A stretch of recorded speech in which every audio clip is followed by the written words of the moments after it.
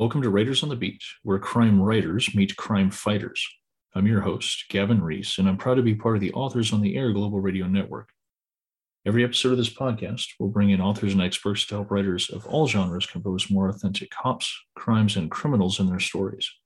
For this episode, the writing team behind the critically acclaimed Tier 1 series, Sons of Valor and Dark Intercept, Brian Andrews and Jeffrey Wilson, are stepping into the interrogation room to try getting their stories straight. Brian Andrews is a U.S. Navy veteran, Park Leadership Fellow, and former submarine officer with a psychology degree from Vanderbilt and a master's in business from Cornell. Jeffrey Wilson has worked as an actor, firefighter, paramedic, jet pilot, and diving instructor, as well as a vascular and trauma surgeon. He served in the U.S. Navy for 14 years and made multiple deployments as a combat surgeon with an East Coast-based SEAL team. Their Tier 1 novels are already well-known and critically acclaimed by heavy hitters within the genre like Joshua Hood, John Land, and Mark Greaney, and the pair have now brought their writing talents to a new release entitled W.E.B. Griffin Rogue Asset. It's their first edition to help revive the late W.E.B. Griffin's New York Times best-selling Presidential Agent series, and is the 9th installment in that series overall. Rogue Asset publishes nearly 8 years after 2013's Hazardous Duty, which spent a month on the New York Times hardcover fiction list and peaked at number 3. This latest installment sends a reconstituted presidential agent team on the tail of Islamic extremists after the United States Secretary of State is kidnapped. This latest release, Rogue Asset, launches on December 7th. Brian and Jeff, welcome to Writers on the Beat. I am so incredibly grateful for you guys making time and coming on this show. I know you're incredibly busy launching this new book today, and to have made it onto the schedule is a bit of an ego boost for me. So I'm glad you're here to make me feel better about me. We're glad to be here, Gavin. Thanks for having us. Yeah, thanks for having us. For readers who did not get an advanced copy of Rogue Asset, Brian, what would you like them to know about this latest installment in W.E.B. Griffin's Presidential Agent series? Well, first and foremost, we're just honored and humbled to be able to carry on the legacy of the Webb Griffin Presidential Agent series. There are 8 books in the series, and Mr. Griffin passed away February 2019. And it was unclear whether the series would continue or not. And we were approached by Tom Colgan at Putnam and asked if we'd be interested in carrying on that legacy. And, we were just floored when the offer came. And it was such a incredible opportunity because, Webb Griffin is somebody that we read, through our whole lives. He has 59 books, over 600 publications. I mean, he is an icon in this industry. So for us to be able to, accept that baton and carry on the mantle was incredible. Yeah, to that note, Jeff, I've had a number of authors come on the show who are continuing kind of historic pinnacle series in this genre. And I wonder what it was like when you got that phone call or email that Tom Colgan wanted to talk to you about putting your hat in the ring, throwing your name onto this. Yeah. So, I mean, like Brian said, it was exciting and flattering. We had the honor of having dinner with him to discuss it. We had known him for a time and had talked a bit about doing something together. Weren't sure what he had in mind when we got together. And when he made the offer to us, he said, you'd be perfect for it. You're who I want. Is it okay for me to pitch you to the estate? It was like 2 emotions. One, Brian already hit on: excited and flattered and honored. And then when it all worked out, it was terrifying because, like you've both been saying, this isn't the icon. You think of military thrillers, you can't think of anybody but Griffin, right? He's written the Core series and like all of these series. And the idea that you have to somehow pay homage to that, to honor that in an appropriate way, to write in Griffin's shadow was a little bit overwhelming at first. It was an honor, and then it was overwhelming. But we credit Tom for helping us through that phase of it, because he gave us the best advice. And we've talked to some other writers that write with Tom who received the same advice, which was, look, you can't write Griffin. Yeah. And at first you're like, well, then maybe you have the wrong people, right? He's like, no. What I'm saying, you can't write Griffin. No one can write Griffin except Griffin. But you guys were chosen because you write this kind of story and you write with your own voice. So our advice to you is you write the best Andrews and Wilson novel that pays homage to the universe, that honors Charlie Castile and the characters and, continues the story. But if you try to write like Griffin, you're going to fail. You need to write like you. And once he told us that, it was like, okay, we can do that. I think we can do that. So then after that, once we had that conversation, I think it became fun again. And it was just I don't know, it was just a laugh riot to do it. Like, it was so much fun to dig into these characters and bring in new characters and build these new relationships. We had a blast doing it, for sure.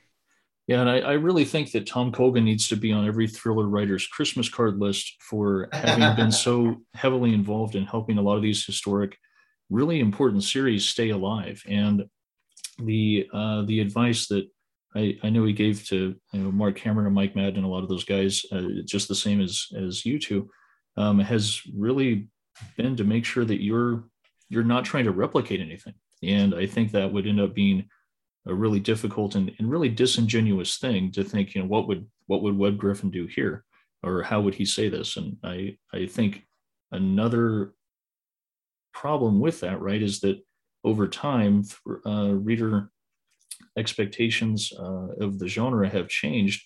Obviously, his writing evolved with that because he was writing so recently. But to try to replicate a lot of these historic authors, you would almost use an old voice. That's right. Yeah. And it's been 8 years since the last Presidential Agent book came out. So a tremendous amount has changed geopolitically in the world.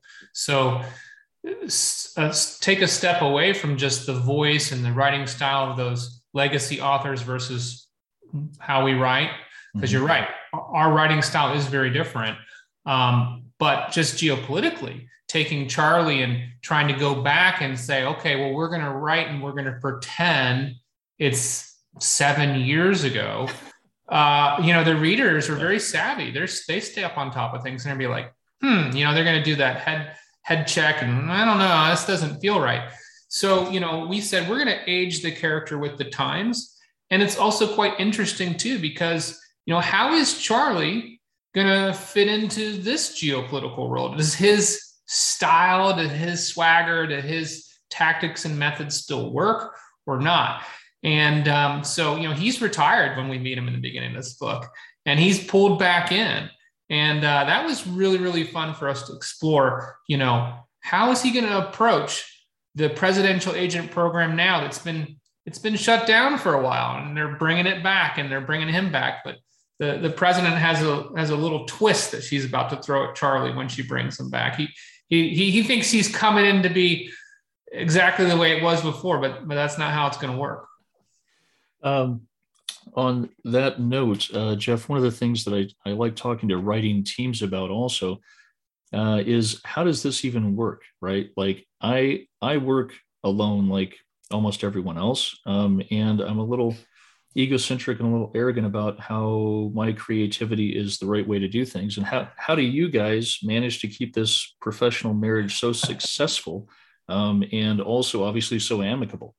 Yeah, I mean, I'll tell you, I think that the key to that is our background and shared experience, and something as, with all your years in law enforcement and the special operations side of law enforcement, I think you'll appreciate this more than most, is that in the military, in, high-end special operations law enforcement, team is everything, right? You can't function in that environment if you don't evolve into a method of being able to put the team and the mission ahead of your own wants and needs. And it becomes second nature to you after a time in these communities. Yeah. And so both of us coming from different military backgrounds that share that ethos, Brian in the submarine force, myself working with special warfare, that was just part of our DNA. And so when we set out to do this, we had frank conversations about how it would work. And one of the things we decided early on was, this needs to be, you use the term marriage, it needs to be sort of like a marriage. Like, in our house, I don't raise, Jack and Ashley, and Wendy's responsible for Emma and Connor, right? Like They're our kids and we raise them together and there's no ownership.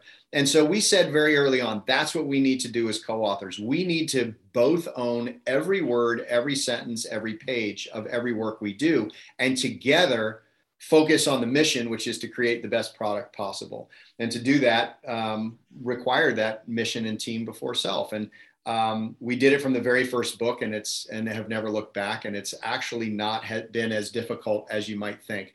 Our method is a little different than others. We write simultaneously and all these weird things. And so we don't really have time to focus on ego and ownership. That's for sure. Now, as you're talking about writing simultaneously, this image popped into my head of you guys both working in the same share drive and like typing over each other's sentences. I bet there is a writing duo that does that somewhere. I mean, we heard on a panel about one other writing duo where they get on the phone and one of them's typing, the other one's talking, and they're talking and typing throughout the whole day. That is not how we do it. We do get on the phone many times a day, but it's more just to brainstorm and BS and have fun. And so that's part of our process, I think, is, the constant communication. But like Jeff said, we do write separately. And since you're a writer, you'll appreciate sort of these craft components, which is, we write third person, multiple point of view thrillers. So we divide up the chapters and the characters by point of view, and we assign those. So, in part one, Jeff might be writing chapters 1, 3, 7, 10, 12, and I take the other ones. And so what we sort of do is, in the very beginning, we say, all right, what's our what if question? What's sort of the inciting event for this story? We get that all brainstormed out, and that's enough to get that boulder rolling. So we have some momentum, and then we start writing. And, Jeff maintains the master file. When I finish a chapter, I send it to him. He pastes it in. He sends me the updated master file as we go along. So we're reading each other's work as we go, constant communication. So those chapters are evolving. And then we also sort of do our DEs as we go. So Jeff has free reign to change anything. If he doesn't like something that I wrote, he can say, I don't like this. I think we should do it this way, and vice versa. And that reframing the process takes away the sort of turf guarding. I think you talked about that. I mean, when we both met, we had been writing individually. So there is a little bit of that. Well, I wrote this prose, and now that it's there, it's perfect, and we by reframing it to the end, it takes that away. It takes it away. So now we care that, we want the book at the end to be the best damn book possible. But the only way we can get there is with some creative abrasion and communication and rewriting. We've really embraced this idea of rewriting. It's made us both better writers, and it's made us as a team very, very good writer. We like to joke that between the two of us, there's one good writer. The readers agree. Yeah. They do. Jeff, Brian was talking about that. I wondered then how strictly do the two of you follow any outline or preconceived notions you have about where the book's going to go, and how tightly you adhere to that as this process goes along? Yeah, so we are more kinetic than maybe some writers, or maybe disorganized would be. But so because both of us, when we write individually, are those kinetic writers, that the story evolves, the characters inform you. I know that sounds goofy to non-writers, but the characters whisper in your ear, dude, I wouldn't do that. And that sort of thing is real, as you well know, Gavin, that happens. And so we didn't want to stifle that. And so we do not, you would think with two people writing simultaneously, there'd be like a good solid 1.5 page outline for every chapter. And it's just not the case. But the constant communication allows us to take that initial brainstorm of, we're going to start here and end here within the entire novel, or even just part 1, 2, or 3, and allows us to just continue to be kinetic and creative and say, oh my gosh, I have a new idea. And you write that, but then you really better get on the phone and tell the other dude, because you don't want him right. So when he says we communicate a lot, when we're in the middle of a new work, which is all the time now, we talk anywhere from 3 or 4 to as many as 8 or 10 times a day, especially in that last third. You know, that momentum you build, that last third, you're writing like, man, if I could write this many pages in the first third, I could write a book every other month. But we got to talk all the time then, because things are just evolving and changing, and you have a flash brainstorm and you write it and then say, dude, just so you know, here's what I did. Oh, I'm glad you told me. And off we go. So it sounds chaotic.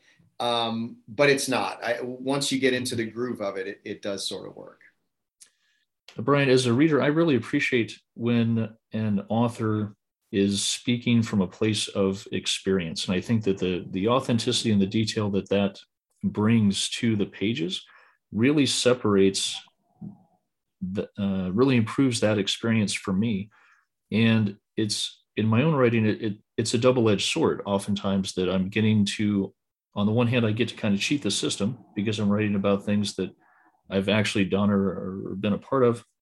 But then I also get this kind of cathartic release of dealing with some of these things that I've also now had to unpackage sometimes from the back of the skeleton closet. Right. And I wonder how you deal with that process in deciding what to deal with, what to write about, what kind of fictionalized version to put out as you're kind of going through some of these things yourself.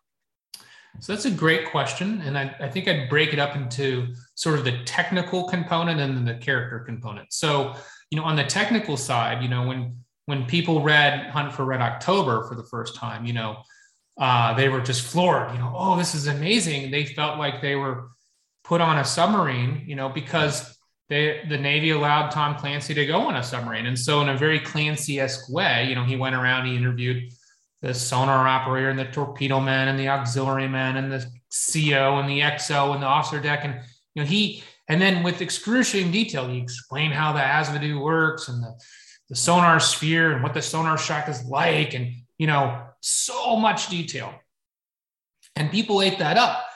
And then you have someone like me who served on a submarine. I lived on one for 5 years and lived and breathed, and that was my life. And so, for me to, if I'm representing a character now, that character is not going to walk into the con and be like, I'm on the con and there's the periscope and it's this type of periscope and it's 35 feet long. It's a penetrating type periscope with the 2 sets of optics. That's just not what you would do. You walk up, you grab the ring, you turn it, it comes down.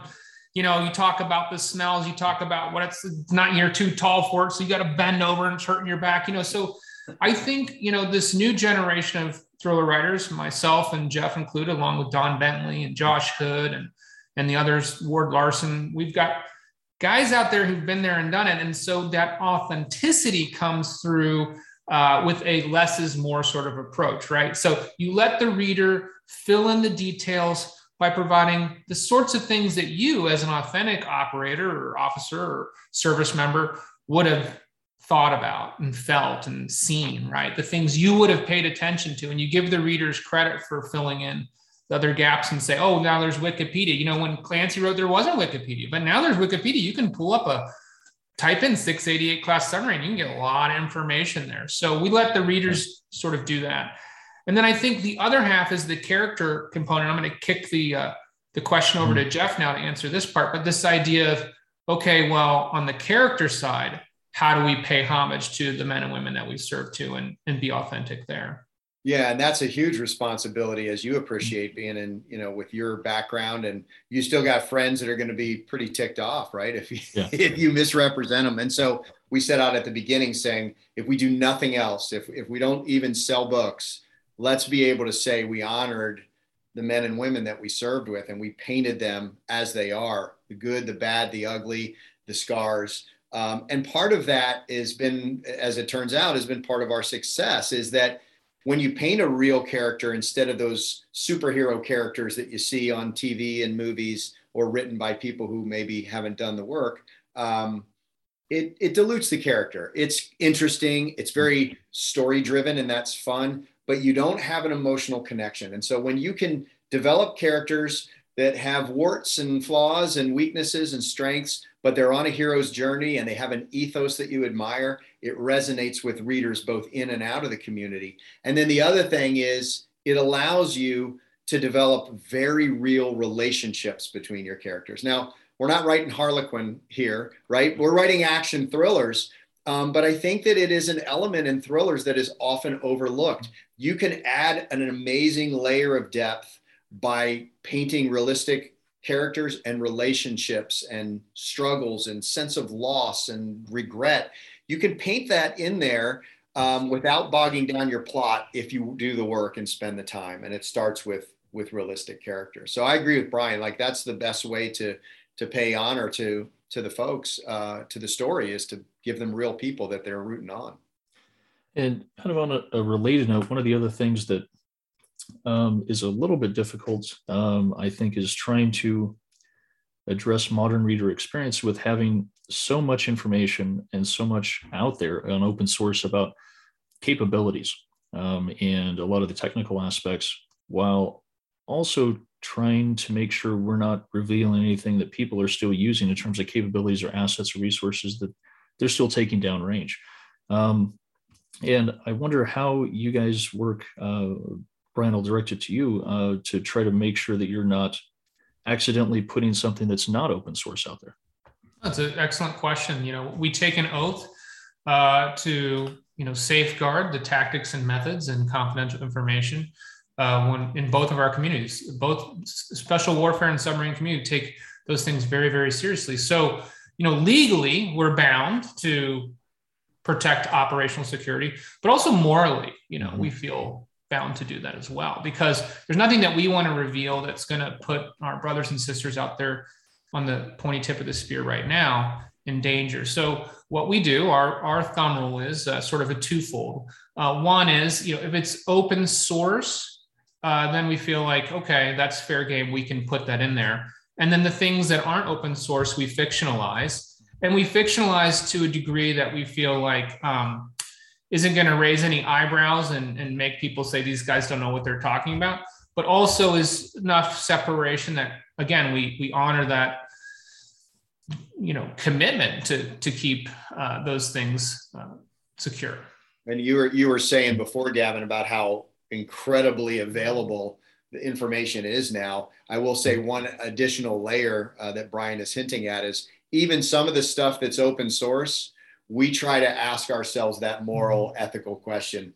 Should that be open source? And if in our opinion it shouldn't be, we still fictionalize it. So just because you can look it up on the internet doesn't necessarily mean it should find its way into the pages of our book, because people know our background and it legitimizes it. And, you see stuff on the internet, you're like, maybe, maybe not.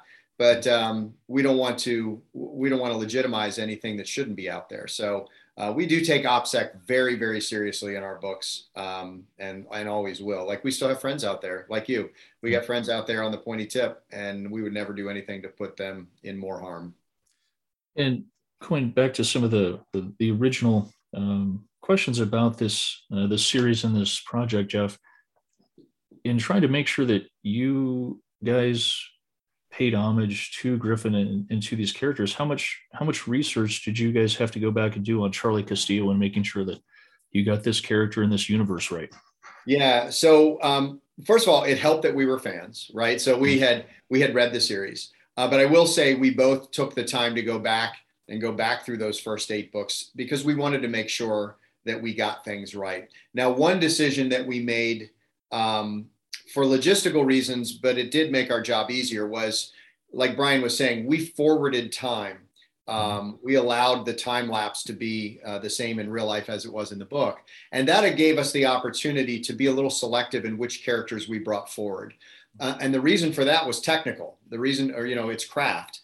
If we had to reintroduce all of these characters with that 8-year gap, you're going to have to give a little time to telling the backstory of who they were and how they got to be where they are now. You're turning a 400-page novel into a 700-page, very slow-paced novel if you do that. And so we had to make the decision to, of course, Charlie's coming back, right? And we brought Natalie back, and we make reference to some of the other characters. But that merry band of outlaws that he served with don't return in this book, at least, because it would have just been too oppressive to try to do it well.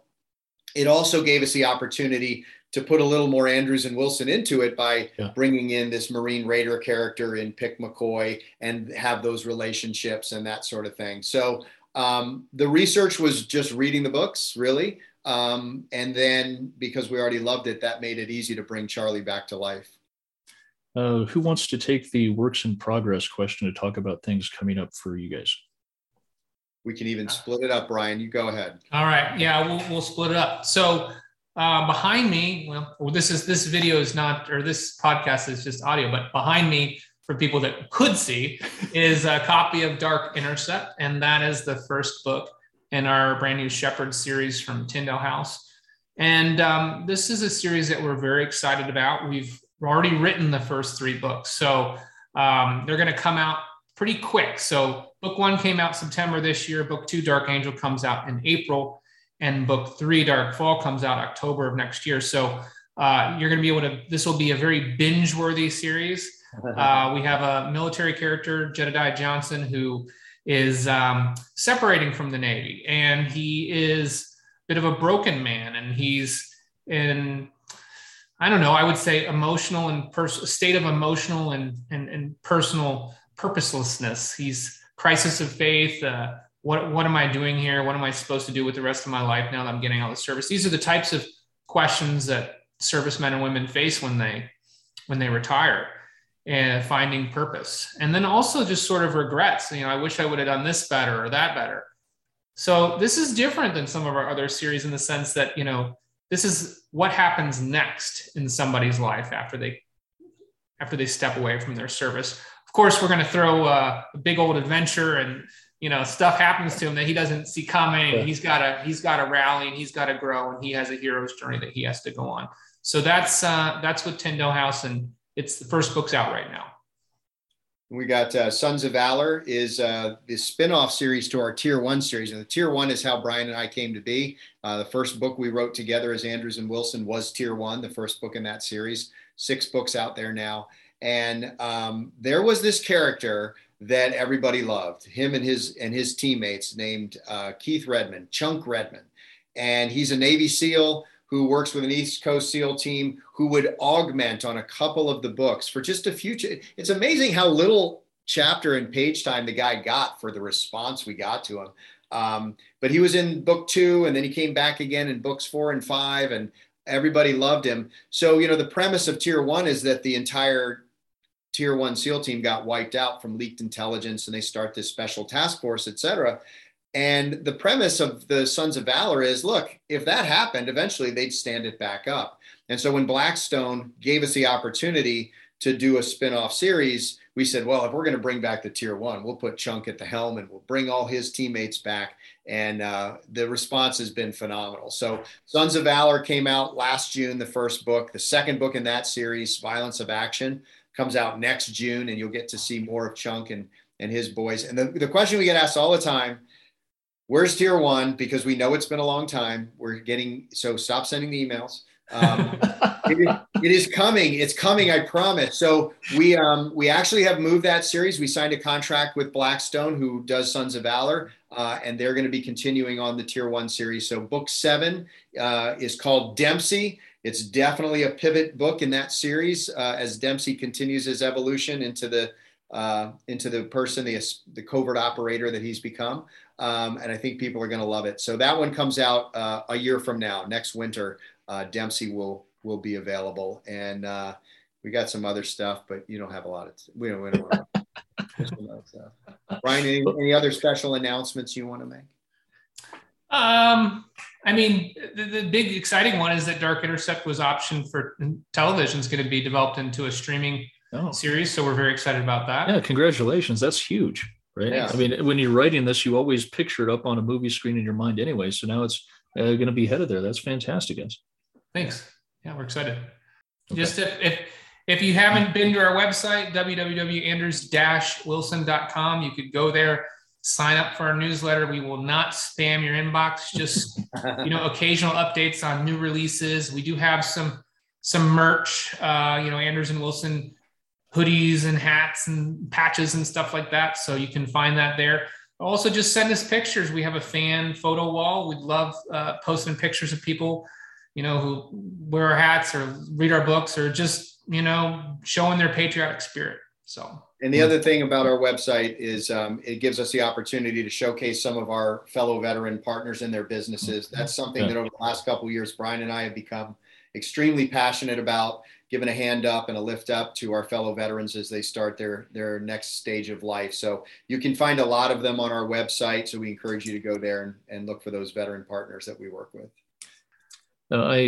Out of respect for everything else you guys are doing on launch day, I'll quit taking up your time here, but I am so incredibly grateful that you came on and spent some time sharing your expertise and thoughts about the craft and process of putting this together. And we're as readers, so incredibly grateful to you guys and Tom Colgan and the Griffin estate for allowing you to continue this. So thank you both for doing this. Thanks for having us. And we'll come anytime, Gavin. This is a very enjoyable interview. You do a great one. So yeah, great interview. We love talking to you. So thanks for having us. Fantastic. Thanks, guys. You've been listening to Writers on the Beat, where crime writers meet crime fighters, a copyrighted broadcast of the Authors on the Air Global Radio Network. I'm your host, Gavin Reese, and this episode's guest has been the writing team, Brian Andrews and Jeffrey Wilson. Until next time, take care of yourselves and each other. Be safe out there.